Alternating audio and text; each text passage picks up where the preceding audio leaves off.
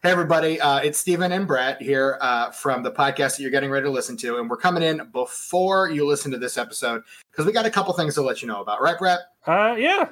Some exciting news. Yeah, some exciting things. First news, less exciting, I guess. We recognize that this episode is going to have some serious audio issues. We had some connection problems, and Brett, in his wisdom, fixed them as best as he could. But hey, I'm just going to apologize up front. We know we have fixed most of the issues that we have, and we're working on improving the rest of them. So we apologize for the issues that we have on this episode. Brett, what is the other much more exciting news that we have? So the more exciting news is that we are from this episode onward, we're going to be rebranding to Disenfranchised. Which is the title you had wanted from the beginning of this podcast. It was, and some extenuating circumstances kind of forced our hand to make that happen. So, but hey, we got the name that Brett wanted to begin with, and that's not a bad thing. However, it does mean that all of the information we give you with regard to email and social media at the end of this episode is incorrect. So we're going to give you the correct information now. You can actually find us on Twitter at Disenfranchpod. Disenfranchpod. That's DISENFRANCHPOD. If you already follow us on Twitter after last week's episode, then you shouldn't need to change anything. You should still be following us, but you'll notice our logo and name are completely different. And also our email address is now disenfranchpod@gmail.com. So if you still want to get a hold of us, please feel free to do so. Just completely ignore what I say at the end of this episode with regard to that. And look forward to our hard rebrand reboot in episode 6, which we're getting ready to record here in a few minutes. Brett, any other exciting news for our listeners before we give them our Alita Battle Angel episode? No, just look forward to the rebrand. Look forward to this episode. Yeah. Oh, and we don't mention it at the end of the next several episodes because we're weird. But go to Apple Podcasts or your podcatcher of choice, and please leave us a 5-star rating and review. We'd really appreciate it, and it would help a lot more people see and be able to engage with this podcast. So thank you so much, and we hope you enjoy this episode. Bye. Bye.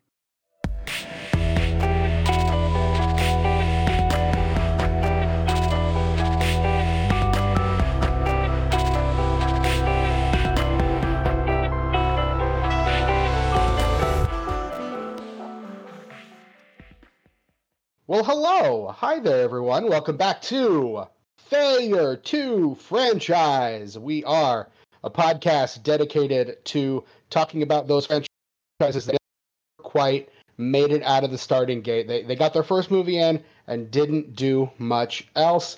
My name is Stephen Foxworthy. I am one of your co-hosts. And look over there. Hey, it's my other co-host, Brett Wright. Hi, Brett. Hi, Stephen.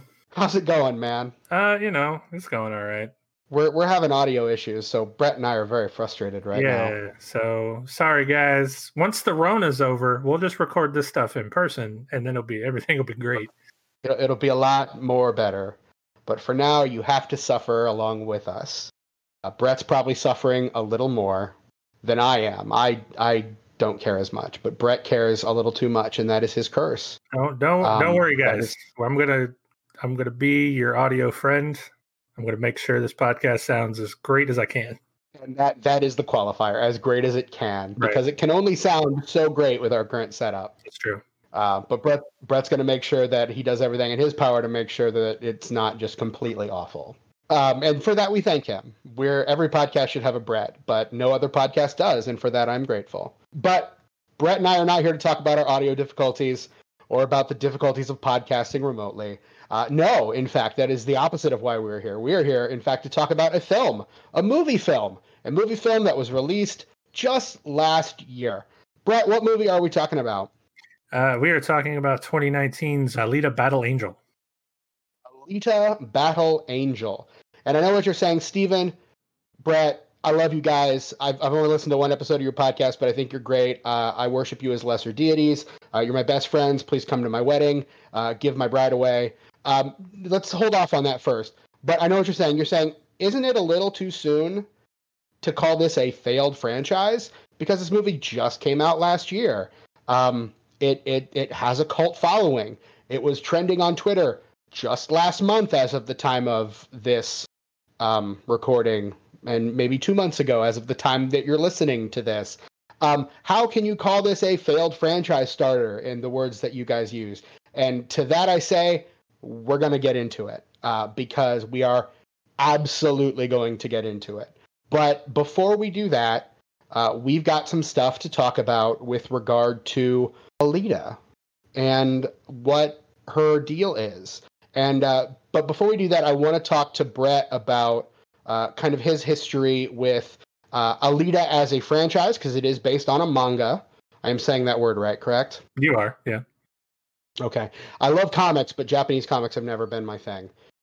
So it is based on a manga. So, Brett, what is your history with manga and anime and Japanese culture in general? Well, first of all, you got the pronunciation of manga right, but it's anime, not anime. Let me get you on that one. You know what? You shut up. Look, hey. It was, hey, you're lucky I didn't call it Japanimation, because that's what we called it when I was a kid. Damn kids get off my lawn kind of stuff. Well, sure. You know. I mean, that was back before it was like a really popular thing. Back in the early 90s, you had your Vampire Hunter D, you had your Ghost in the Shell. You would see a very Americanized version of Sailor Moon, maybe on syndicated TV. But that was it. In Dragon Ball Z, we can't not talk about Dragon Ball Z in that sense. I mean, we could. It doesn't matter. Sure, but I mean, it's definitely. We're gonna do an episode someday on Dragon Ball Z Evolution. That's gonna happen. Oh boy, I can't wait for that one. Stay tuned, kids. So it didn't really become popular. I would almost argue that it really didn't become super popular until maybe mid to late 90s, when Cartoon Network had Toonami, which was an afternoon thing on Cartoon Network and then became a late night thing when it got revived. And then after that, it really seems I would maybe tag Naruto as when anime really blew up. Naruto was one of those animes that really caught on with kids in the Americas. In case anyone has not picked up on this yet, I have never really connected with Japanese culture as a whole. I have only recently started watching films by directors like Akira Kurosawa and Hayao Miyazaki, and found them to be very good. But by and large, I have not really ever connected with Japanese culture the way that a lot of nerds my age really have, and a lot of nerds in general really have. It's just never been where I've planted my nerd flag and watched it flourish. So I have a lot of nerd cred, but based on probably the last 2 episodes where I said I didn't like video games and I'm not a big fan of the ephemera of Japanese culture, maybe I'm losing all my nerd cred before this podcast even starts. So look, Steven, it's your blind spot, right? And that's what makes us a good team, folks. Sure. I'm covering the stuff that Steven is completely oblivious to, and that's why I'm here. Brett and I, we are nerdy in similar ways, but we are also nerdy in very different ways. Yeah. So, for example, speaking of being into Japanese culture, the first time I watched Alita Battle Angel was on the plane to Japan. Humble brag. Wow. I mean, it was a little bit of a humble brag, sure. But that's a great humble brag. That's indicative of what I'm into, man. I really dig Japanese culture, and Japan is a fantastic place to visit. And I would like to visit sometime. I like to visit lots of different places. But it's never like one of those things that I grew up just kind of like wistfully thinking, oh man, I'd love to go there. That's just, it was not that's not the heart of my nerddom, I guess. Sure.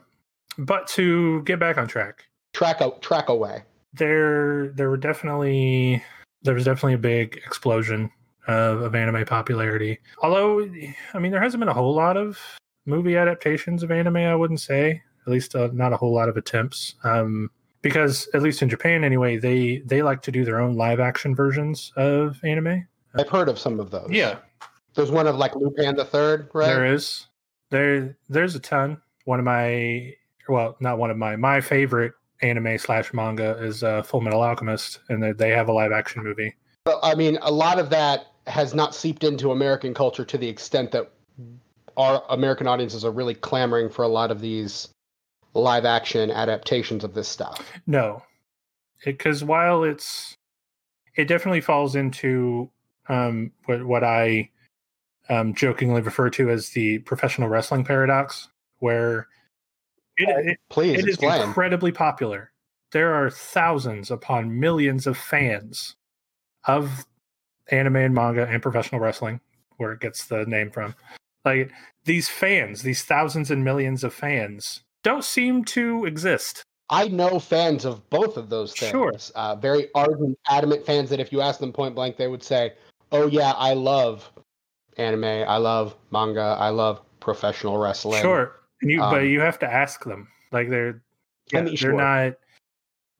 not like a Marvel Comics. They're not like a Doctor Who fandom. And even some of that stuff has become more mainstream in American culture as well, to where it's a lot more evident and a lot more obvious. I still think of anime and manga, despite having huge sections in every bookstore I walk into, even the used bookstores, as still kind of being this weird underground thing in a lot of ways. Even though I know the fans are all over the place. Yeah, and that's really what I'm getting at. That's the sort of paradox where there are these millions and millions of fans, and you see the manga in the bookstores everywhere. And this is starting to change a little bit for anime. You don't see people proudly displaying their fandom for this stuff. Do you have a theory as to why that is? Honestly, I think because it's one of those fandoms that is frowned upon. It's looked down upon. During its heyday in the 90s, professional wrestling was popular with everybody. But before that and after that, it became, it's something that only like redneck, unintelligent people like. And if you're into anime, oh, you like that tentacle porn? Is that what that is? Or you like you like large-breasted anime girls? Is that what you're into? Is that why you look at that stuff? So, and that's I just know the tropes and the memes. That's all I know. Sure. And that's the thing, right? That's exactly the problem. Is most people know the tropes and the memes because they're the most prolific. So, if you're into that culture and you know that's not even a fraction of what anime is. There's tons of great stories that are being told on a regular basis through the manga and anime style. But most people can't get past the perversion of it, we'll say. And for lack of a better word. And I think that's one of those reasons that it's kind of one of those things you don't freely admit because you don't want to come off as a weirdo. Hashtag normalize anime. Yeah. Hashtag normalize anime. Now, are there some weirdos? Are there some creeps that are really into anime? Sure, but those are in every fandom. So, you can't blame it on them. Fair. That's fair. I mean, the bad apples ruin it for everybody because those bad apples spoil the whole bunch. Right, exactly. That's what that is. That's what that means. So, all right. Well, I mean, so you personally then, after kind of you've given us kind of your theory on manga and anime. What is your history? You mentioned your history with Alita. You didn't watch this until you were flying to Japan last year. Right. But what, like in terms of anime, manga, you mentioned Full Metal Alchemist. Are there any others that you're into?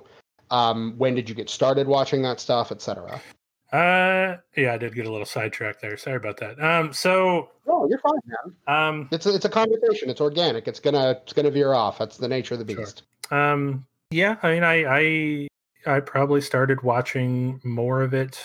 I mean, I had watched, the more prolific stuff. I'd watched Dragon Ball. I'd watched Dragon Ball Z. I'd watched an anime called Ronin Warriors. That was actually not what it was. It was released over here as an incredibly Americanized version of the original anime. That was probably the first anime I ever watched, and I didn't even know it was an anime because I didn't know what anime was. I just thought, This is a cartoon. I like cartoons. So I watched those, and then I was probably part of the Naruto boom. I got really into Naruto. It's a lot of fun. It's very interesting. It's definitely a gateway anime because I've definitely found better since. For my Naruto fans out there, there's a lot better anime where half of the episode isn't a recap of the previous episode. So, I got into stuff like Sword Art Online, Fate, the Fate series. You got your classics like Trigun, Neon Genesis Evangelion. The classics, the good stuff. I watch it very sparsely now, though. It takes a lot for me to get pulled in. But so my history with anime, basically, when I was a child in the late 80s, early 90s, there was a show on one of the basic network. There was a show on one of those stations called Superbook. I don't know if you're familiar with it. It was going to come out at some point. Might as well do it in the second episode. I grew up in a fairly religious home. I am still fairly religious, just in general. But my parents were pretty strict with regard to what I could and could not watch. And so there were not a lot of shows. It generally had to be educational or something Christian-y in order for me to plug in. And Superbook was a show about 2 children and a robot, and then eventually 3 children and a robot, and eventually just a kid and a robot who go back in time and visit Bible stories. That's what the story was of Superbook. And I watched that a lot, but I always thought the art style was really weird because I was used to the more Americanized Disney art style, I guess. And if the eyes were huge, I needed them to be huge in like a specific proportion to the rest of the face or something. So I didn't watch much of it until probably Pokemon started becoming a big deal, which by that point I was in like middle school or high school. And then I would watch. It was a show that was on when I got home from school. Yeah, I can't believe I can't believe I forgot about Pokemon. Yeah, of course, Pokemon was definitely a big deal for the anime boom, 100%. And then as I got older, it was Yu-Gi-Oh! Was the one, them trying to recapture the magic of Pokemon to a much less successful degree, I would say. You'd be wrong about that one. Would I? Oh man, I don't know anything about this, man. I am at sea, but I like this movie, so I want to talk about it. But this is the stuff I have to confront my own ignorance on a lot of this stuff because I don't know. Yeah. Like I can tell some of the film influences as I watch the movie. Like I can tell you've got the cyberpunk thing. Like I can tell the film references. Like I can tell like in terms of production design. I can tell in terms of like the cyberpunk stuff. Like I can see those influences on this film very clearly. But when we start talking about like the actual references from the Japanese side of things, I am at sea because this is not my nerddom, man. This is not my fandom. So I'm learning a lot of this, and some I've not yet concluded how deep I wish to go with a lot of this. So like I like Miyazaki, I like Kurosawa. I almost called him Akira Kurosawa just because his whole name is really fun to say. We did some stuff about, Nintendo last episode, which is based and rooted in Japan, but I was never a big video game guy. Now we're doing something based on a manga, which, not a big manga guy. So, but this movie rules, and I don't know what else to say about it. I'm kind of showing my hand a little early with regard to what I think about this movie. But it's great. It's a great movie. I'm just going to say it. I like it. Yeah, no, it's really good. Which is not, it does. Not, it has its flaws for sure, and we're going to talk about them. Sure, and I can give you a little bit of the Japanese influences here, the manga influences. Please. I mean, the one of the big ones I think is because I can't really speak to Japanese culture if I'm not Japanese, right? But you can see the influences in a lot of Japanese fiction that stems from, which is historically appropriate right now, the bombings of Hiroshima and Nagasaki. There are a lot of Japanese fictional stories where it's a post-apocalyptic dystopia, or it's the apocalypse is happening. In the case of Evangelion, you got post-apocalyptic, and you've got Trigun, and in Alita, there are a lot of fictional stories that stem from that. So that's very prevalent here. One of the other influences, obviously, is Alita is animated with the big eyes, which is something that a lot of anime artists did. They thought they could show their emotions easier that way, or to make them cuter, because Japan is all about the cuteness. And so Osamu Tezuka, who's considered the father of anime, he was heavily inspired by Disney. So I think he took a lot of those cute influences and adapted them to the anime style. So you get a lot of those influences in Alita. It's very obvious. The very over the top action is very anime. The fight scenes feel very anime. And yeah, I think those are the main ones. I mean, they did a good job of adapting the anime while giving it some good American influence, because like you said, you could see the influences from American cinema.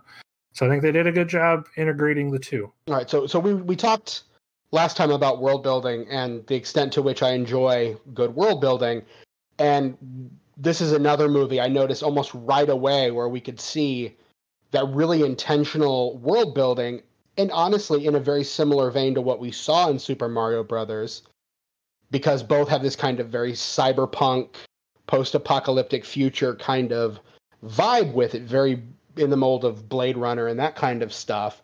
And I think one of the reasons it works well in Alita versus maybe not as well in Super Mario Brothers is the familiarity that we had with Super Mario Brothers as content versus Alita Battle Angel Alita, which is the name of the manga, because American audiences, I doubt, would have been as familiar with that as Super Mario Brothers. Most of us, myself included, would not have necessarily had a frame of reference going in like people would have for Super Mario Brothers.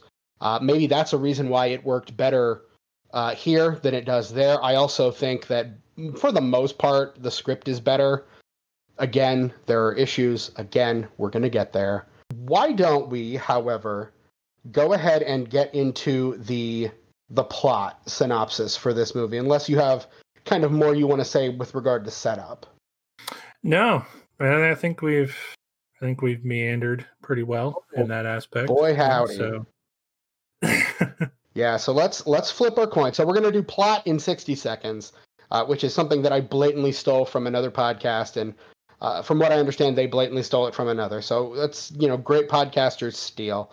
But basically what we do is we run down the entire plot of the movie that we're discussing in 60 seconds or less. And to decide who's going to do that, we flip a coin. I'm going to flip a coin right now. Brett, call it in the air.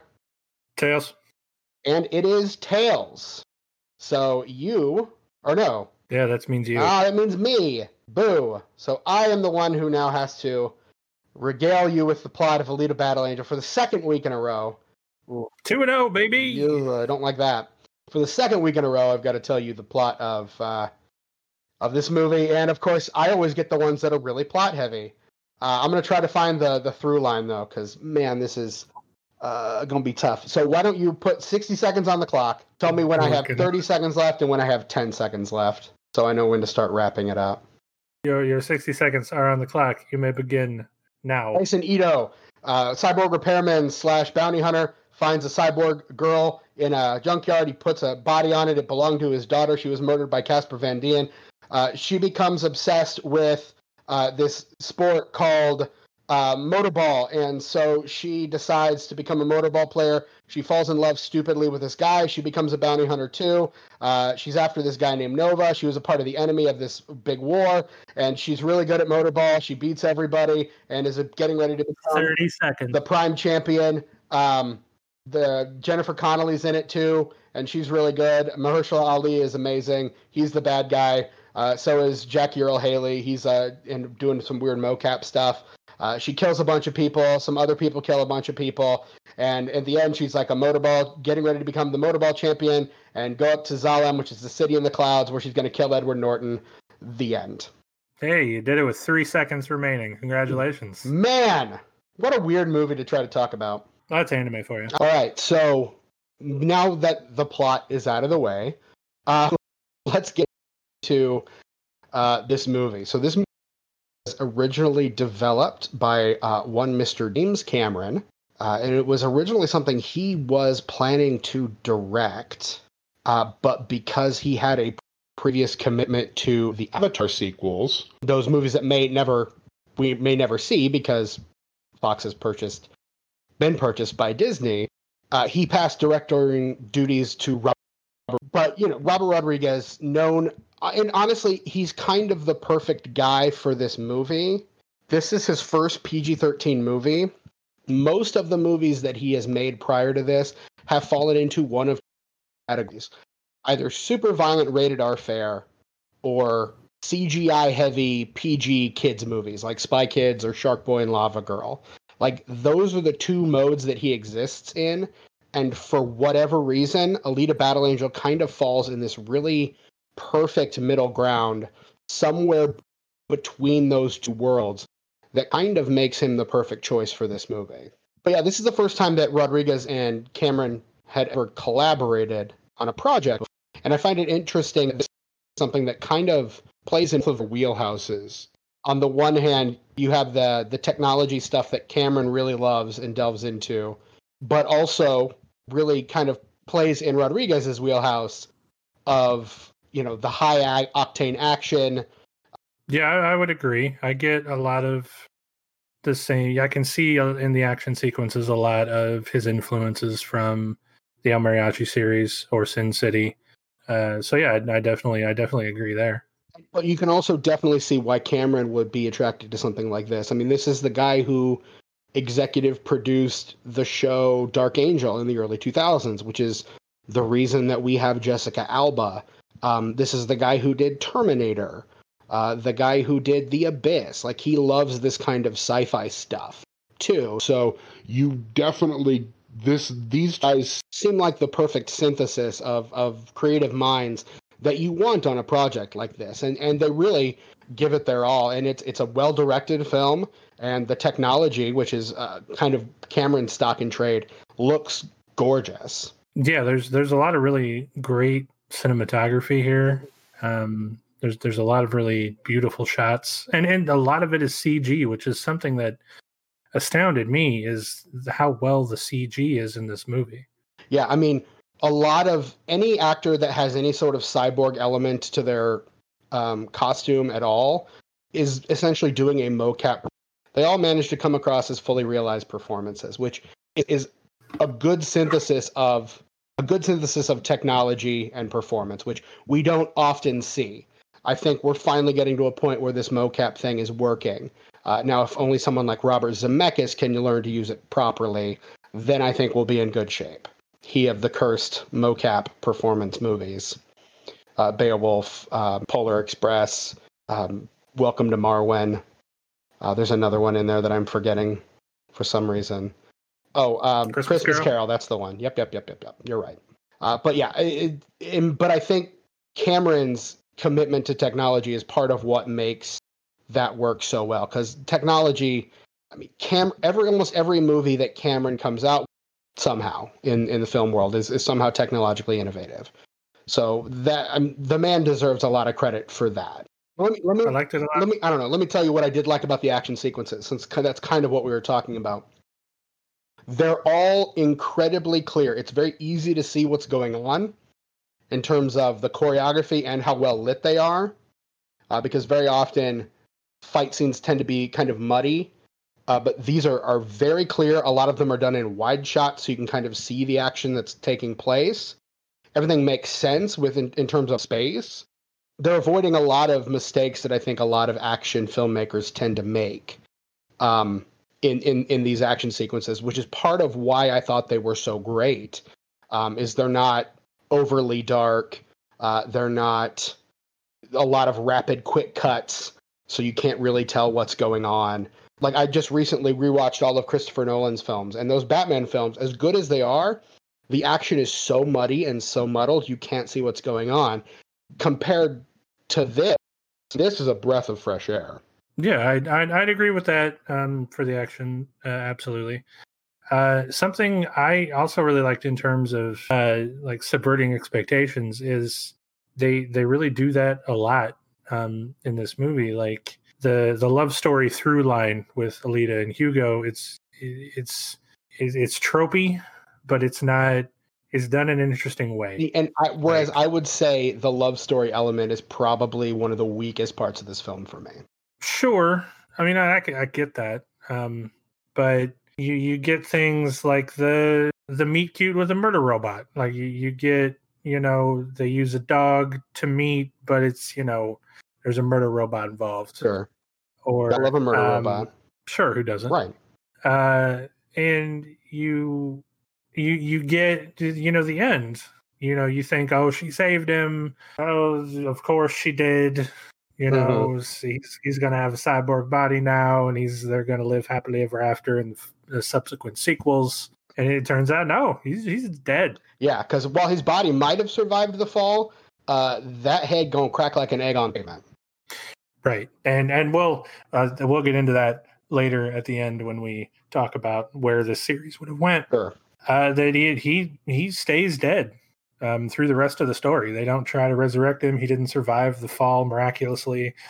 Maybe they would have changed that in the movies, but in the original story, he didn't survive. He did. He's dead. I think if he would show up in future films, it would be as a flashback or as a ghostly apparition or something. I don't think they would have actually brought that actor back. At least I would hope not, because I was not the biggest fan of that particular actor. I mean, I thought he was fine acting wise. He's just kind of one note, I guess. Part of what I had a problem, and maybe that's a script issue. I mean, I thought his acting was fine. Just he was a very one note character. Yeah. He's the character that's he's doing the wrong thing, but he falls in love, and now he wants to do the right thing. Yeah, very tropey.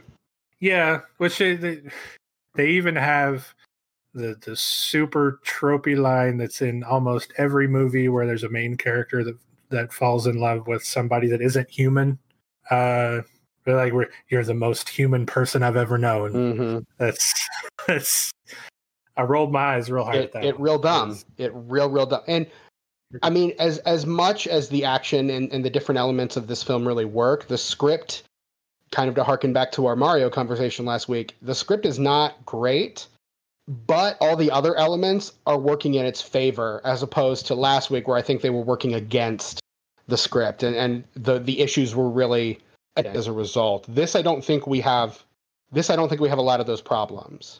I mean, this is not, in terms of what I can find, not nearly as troubled a production as Super Mario Brothers was. But then again, what movie is gonna be as troubled as Super Mario Brothers was? That was a troubled movie, to say the least. Can we talk for a second about how unbelievably stacked this cast is? Oh yeah, with a couple of them going uncredited. Two very big names go uncredited in this movie. It's kind of a three very big names. Yes. Who's the third? We got Michelle Rodriguez. Yep. We got Edward Norton. Who's the third? Jai Courtney. Really? Yeah, he is. There's a shot when they're at the first motorball game, and they're like, "Well, who's the favorite to be final champion?" And they're like, "Oh, that one guy." And you pass him, and the guy that they're talking about is Jai Courtney, and that's it. That's all he does. But Robert Rodriguez called him, and this is how you kind of know this was supposed to be a franchise, is because you've got casting of three very big names: Michelle Rodriguez, Jai Courtney, and Edward Norton, basically doing it for the next film in the franchise. Rodriguez basically calls them up and says, "Hey, I got a tiny something. It looks really small on paper, but if this thing catches and we end up doing movies, I'm gonna need someone that can pull it off in the next one. Are you available?" And they all said yes. Like, of those roles, Rodriguez probably has the most to do. Norton doesn't even say a word. He literally just shows up on screen and looks menacing 3 times. And Courtney's got a line as he crawls out of a mech suit. Rodriguez actually has something of a character and a few lines, but that's about it. Yeah, which I honestly didn't even realize it was her voice until her very last line. Mm-hmm. So, and you don't, and the same with Edward Norton. I didn't realize it was Edward Norton until he takes those goofy looking little eyeball glasses off. Oh, I mean, I've been an Ed Norton fan since Primal Fear, so I knew I was looking at Ed Norton. But like the first time they show that kind of squiggly image of Nova, I'm like, Edward Norton? Really? Just because again, it doesn't make sense. But again, that's how you kind of know they were angling for a franchise with this thing. Even Casper Van Dien, who's not a big name, but is a big enough star that you recognize him. He plays the guy who kills Ito's daughter, Alita. But he's only in this movie for a glorified flashback. You have to imagine that Rodriguez was hoping to bring him back too at some point. And he's got a credited role. The actors are the Hunt Warriors. A lot of them are basically just kind of given a brief introduction. They feel like they're going to be unpacked later. The fact that so much of this movie is exposition, not in an exposition dumpy way, but in a way that basically suggests we're setting this up because it's going to be important. Maybe not in this movie, but it definitely in the next couple that we're going to do. Like, you can tell this movie's laying a lot of groundwork because they're ultimately wanting to make a franchise out of this thing. Right, which I think that is a good opportunity to transition into that conversation. Right. Is Hollywood's insistence in this post MCU world about wanting to build a franchise before it even starts. Well, and that's really what the MCU I think is guilty of. Before that, they would happen more or less organically. Like if a movie hit and people liked it, they'd go back to the director and say, "Hey, do you have anything for a sequel?" Sometimes and we start to see when superhero movies start becoming a thing, actors are getting signed for 2 or 3 movies, sometimes more, sometimes less. But really, Marvel is kind of the instigator of this in that there's a tagline at the end of Iron Man where Nick Fury shows up and says, "I want to talk to you about the Avengers Initiative." And everyone goes nuts. But basically, Hollywood sits on their thumbs for another 4 years until Avengers comes out. Because Avengers is the as to whether or not this model can work. And when Avengers becomes the biggest thing ever, then Hollywood decides to throw all its eggs in on the franchise, but on the shared universe franchise model. But because they're also late catching up, it's this model of putting the cart before the horse and creating a franchise before you've got an interesting premise for a first movie. You're just trying to cram as much into those early ones as possible. And at the end, you're like, okay, well, you've teased a movie I really would much rather see, but why couldn't you have just made that movie this movie? Why did I need this movie to get me to a movie I'd much rather be seeing? Because this movie sucks. And if I have to give you another movie based on this movie, I'm not going to do it.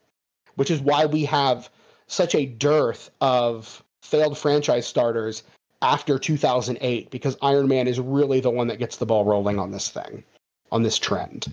Yeah, which is a shame in a lot of instances, because for that reason, like they set up this movie that we're never going to see. Well, I want to see that movie. Give me that movie now. Right, but then you've got to set up the next one. So the one that you get is never really as satisfying as you want it to be. Like the one that I think of the most are the 2 immediate sequels to the first Pirates of the Caribbean movie. Because the second movie is literally just exists to set up the third movie. And I thought that movie was boring as sin until you get to the end of that movie and Barbossa shows back up. And I'm like, that's what this movie's been missing this whole time. He's back for the third one. Great. Can't wait to see it. I see the third one and I'm like, why did I even bother with that? Yeah.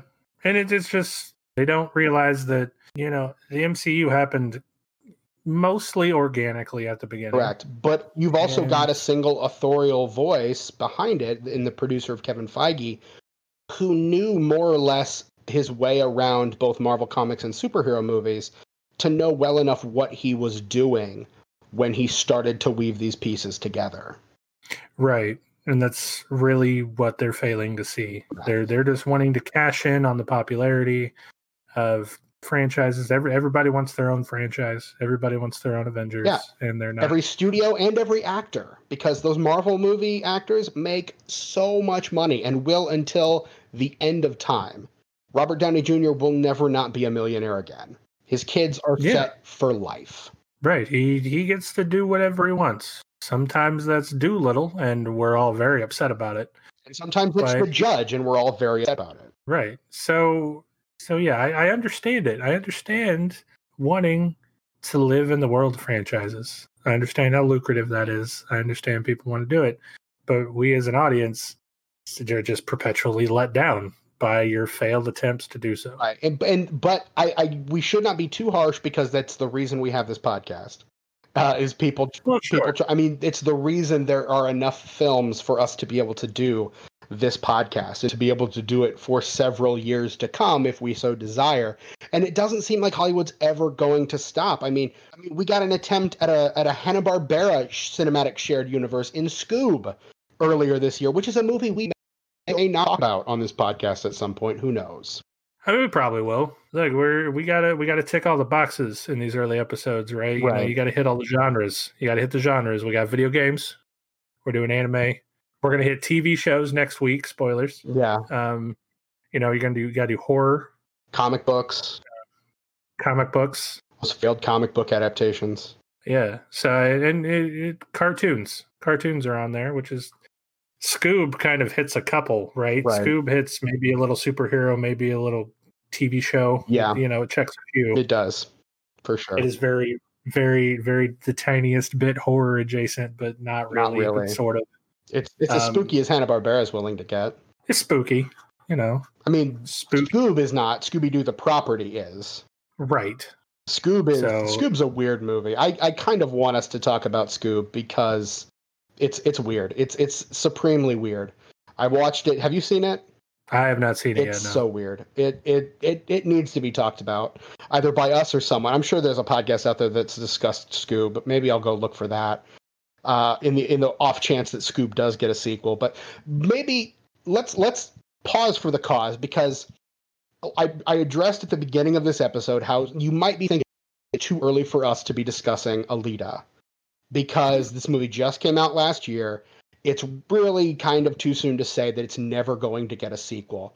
And I have my reasons for thinking it's never going to get a sequel. One of those is the box office. This movie cost about $100 million to make, only grossed about $400 million, which is not the kind of multiplier that you're really looking for. First of all, that's an insane gross and a good return on their money, but you release a blockbuster like this and you're expecting a lot more bang.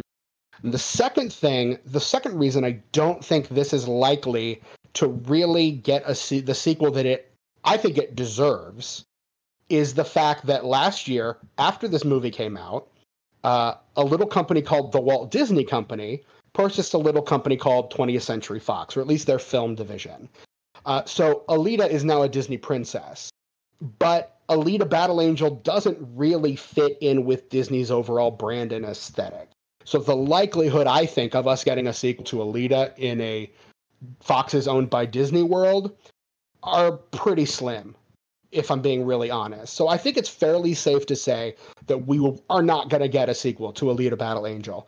I think that's unfortunate. I think this is a good movie, despite the issues that I have with it. Despite the fact that I think the ending is very weak with the time jump and the setup with no payoff in that final shot.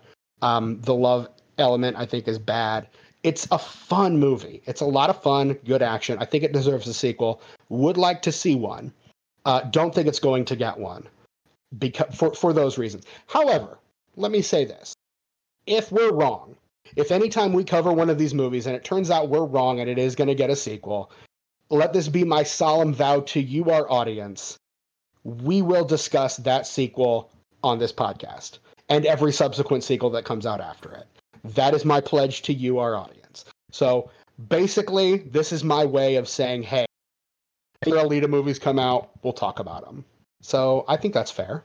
Oh yeah, absolutely. Because I mean, we're not perfect. No, we don't know. We're making an educated guess. Correct. Now, granted, would we be covering it if we didn't think that it was just in no way going to get a sequel? No, we wouldn't. I don't think this is going to get a sequel. Do I want it to get a sequel? Yes. Do I secretly hope it gets a sequel so I get to talk about it on this podcast? Yes. But I don't think it's going to happen, sadly. Brett, do you think this is sequel worthy? Oh, 100%. I'm 100% on board with you that I want it to get a sequel. I want to see a sequel.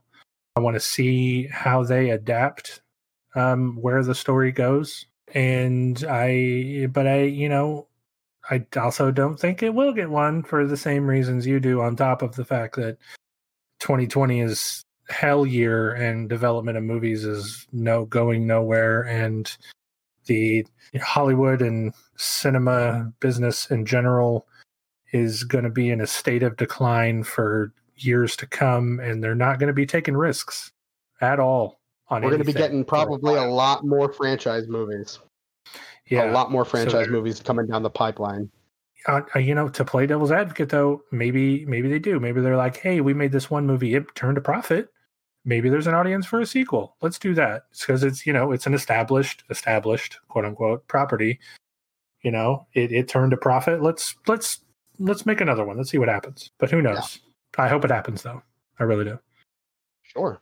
Yeah. No. Again, totally do as well.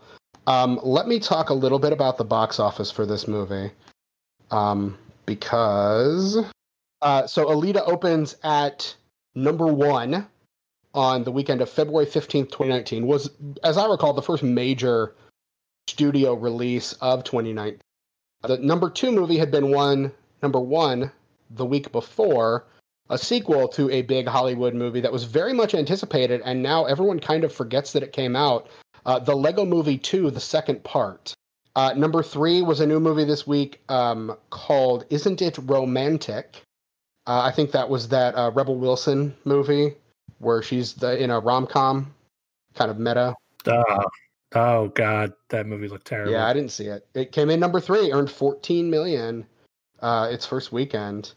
Alita, by the way, $28.5 million its opening weekend. So pretty good for February, but overall not like the numbers where they were hoping for. Number 4 had been number 2 the previous week. A weird pseudo sequel to a Nancy Meyers film from the 90s, What Men Want, starring Taraji P. Henson and Tracy Morgan. And then another new movie from a sequel to a film you really love. The sequel I did not think was as strong as the original. Happy Death Day to You was number 5 new that week. So a pretty interesting slate of movies there. In that you've got a couple of sequels, a major franchise player, and a weird rom-com that actually somehow does well. Alita Battle Angel currently has a Tomato Meter score of 61%. That's the top critic score. 92% audience score. I don't usually put much stock in those, but that's high. The Metacritic score of 53. The Metacritic user score of 8.6. So audiences really seem to love this movie more than critics do, but critics are generally favorable to it. And then the average star rating out of 5 on Letterboxd is a 3.2. So generally pretty favorable by all accounts. A movie that I certainly enjoy. If I had to rank it out of 5 stars, I would give it a solid 4. I would also probably give it a 4. Real good. It real good. I like it. I want to see another one. But I don't think we will. Do I hope to be proven wrong? Yes. Do I think I will be?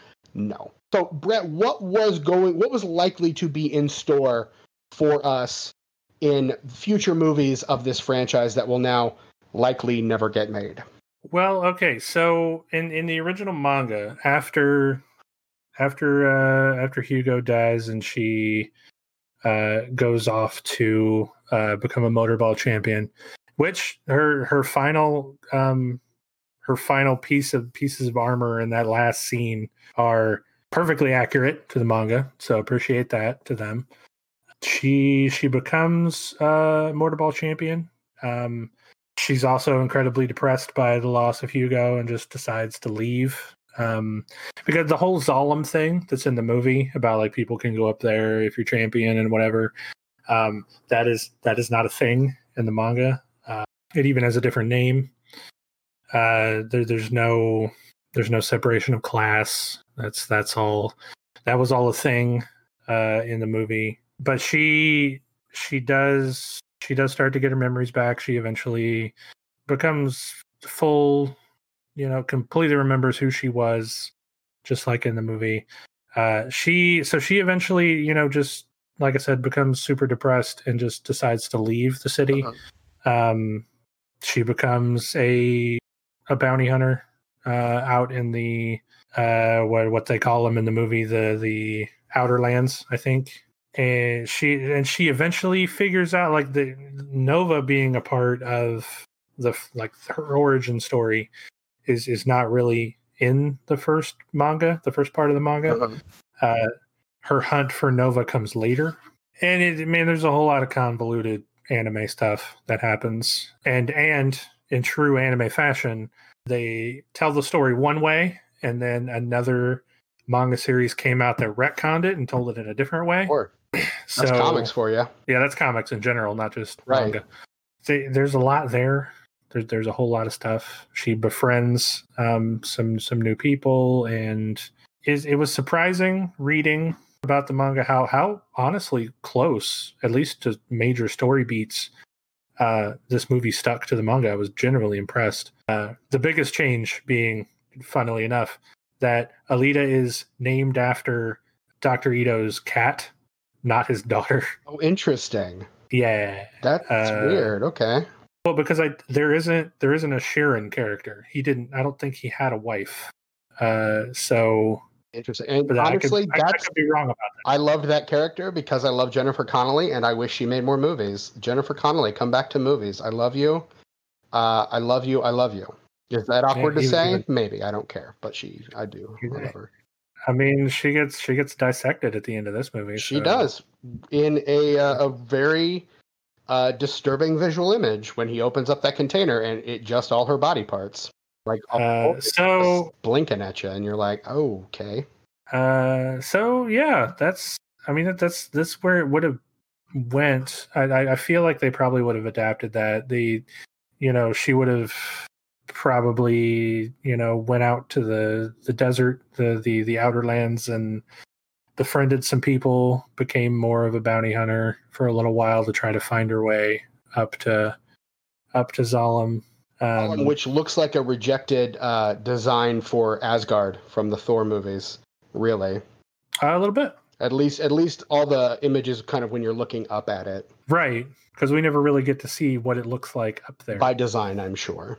Sure. I imagine that's one of those other things they were setting up. We're not going to show you what Zalem looks like. We're going to do that in the next movie. Right. That's why you got to come back and watch the next one.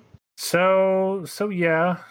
That's a very basic, not very informative bit of where it goes. Sort of reading over my notes here to make sure I've covered maybe the big points. Oh, the reason she doesn't become champion is because she's snuck a gun, which they drop a single line, a blink and you miss it line in the first movie about how guns are outlawed in this world. And in the second part of the manga, she doesn't become champion because she is caught with a gun. Oh, interesting. That is planted. Yeah, which and Zapan comes back, by the way. Oh, interesting, because I thought he got his face cut off. Yeah, but he didn't die. My face. I laughed out loud. So funny. Yeah, his tongue flailing out. Oh, it's so good. Yeah, and so yeah, he comes back. He's like an enforcer for Nova. He helps get her the gun, I think. Zapan eventually gets attached to a berserker body. Who ends up, spoilers, killing Dr. Ito. Oh no. Dr. Ito's character design might be my favorite, with that big old rocket hammer. That thing was awesome. Yeah. He comes back though. Like a good chunk of the story seems to be that Alita's trying to find a way to resurrect him, and that might be possible. He might not be dead. Like dead in a way that most comic book characters are dead. Only dead long enough to come back later and make more money. As good an actor as Christoph Waltz is, and I do think he's a very good actor, he seems to be one of those actors who will just take whatever role you offer him, it seems like, because he plays a lot of really odd... This is probably my favorite non-Tarantino role that he has played, because his best roles are in Django Unchained and Inglourious Basterds, respectively. This is something different than he's played in just about anything else that he's been in. And most of the stuff he's been in outside of Tarantino movies is really bad. Like the James Bond movie Spectre and the Green Hornet movie. Speaking of, stay tuned. We'll definitely be covering that at some point. And talking about Christoph Waltz in a bad movie. But I love Christoph Waltz. I think he's a great actor. And it felt really good to see him in this doing something fun versus the evil German guy he tends to play in everything else they cast him in. Right, which is really all I've really ever seen him in. So it was nice to see him not being, somebody you hate with a fiery passion. Sure. Yeah, absolutely. Any final thoughts on Alita Battle Angel before we wrap it up? No, I mean I do hope it gets a sequel. I definitely enjoyed the movie. A lot of the action scenes are great. I love the fight scene in the bar. By the way, I didn't get to mention that the fight scene. Oh, that was really cool. Yeah. All the action scenes are good in this movie. They are. And shout out to McTeague and his Hellhounds. You're my favorite character in this movie. Jeff Fahey, baby. So yeah, I really, really hope we get a sequel. But if not, Hey, either way, we've either A, talked about it, or B, will talk about it when it comes out. So that is my solemn promise to you. Well, that is all for Alita Battle Angel. Hey, if you are just disappointed that we missed something, let us know. Go ahead and hit us up on social media. We can be found on Twitter and just Twitter at fail2, because there's 2 of us, franchise, fail2franchise. Or you can shoot us an email at failure2franchise. That's again, failure2 franchise @gmail.com. And we'd love to hear from you. We may, if you send us an email, we may even read it here on the show and give you all the credit you deserve. I can personally be found on social media at Chewy Walrus, both on Twitter and on Letterboxd. Brett, where can we find you? I can be found on Twitter and Letterboxd, also at Gunslinger Fire, GUNSLINGERFIRE. All right. And what are we covering next week, Brett? You said something about a TV show? Yeah, next week we're going to do 2017's movie adaptation of the wonderful beach television show Baywatch. Baywatch, a show I never was allowed to watch because of the aforementioned religious upbringing. So should be fun. Looking forward to it. I'm Stephen Foxworthy for Brett Wright. Until next time, #normalize anime.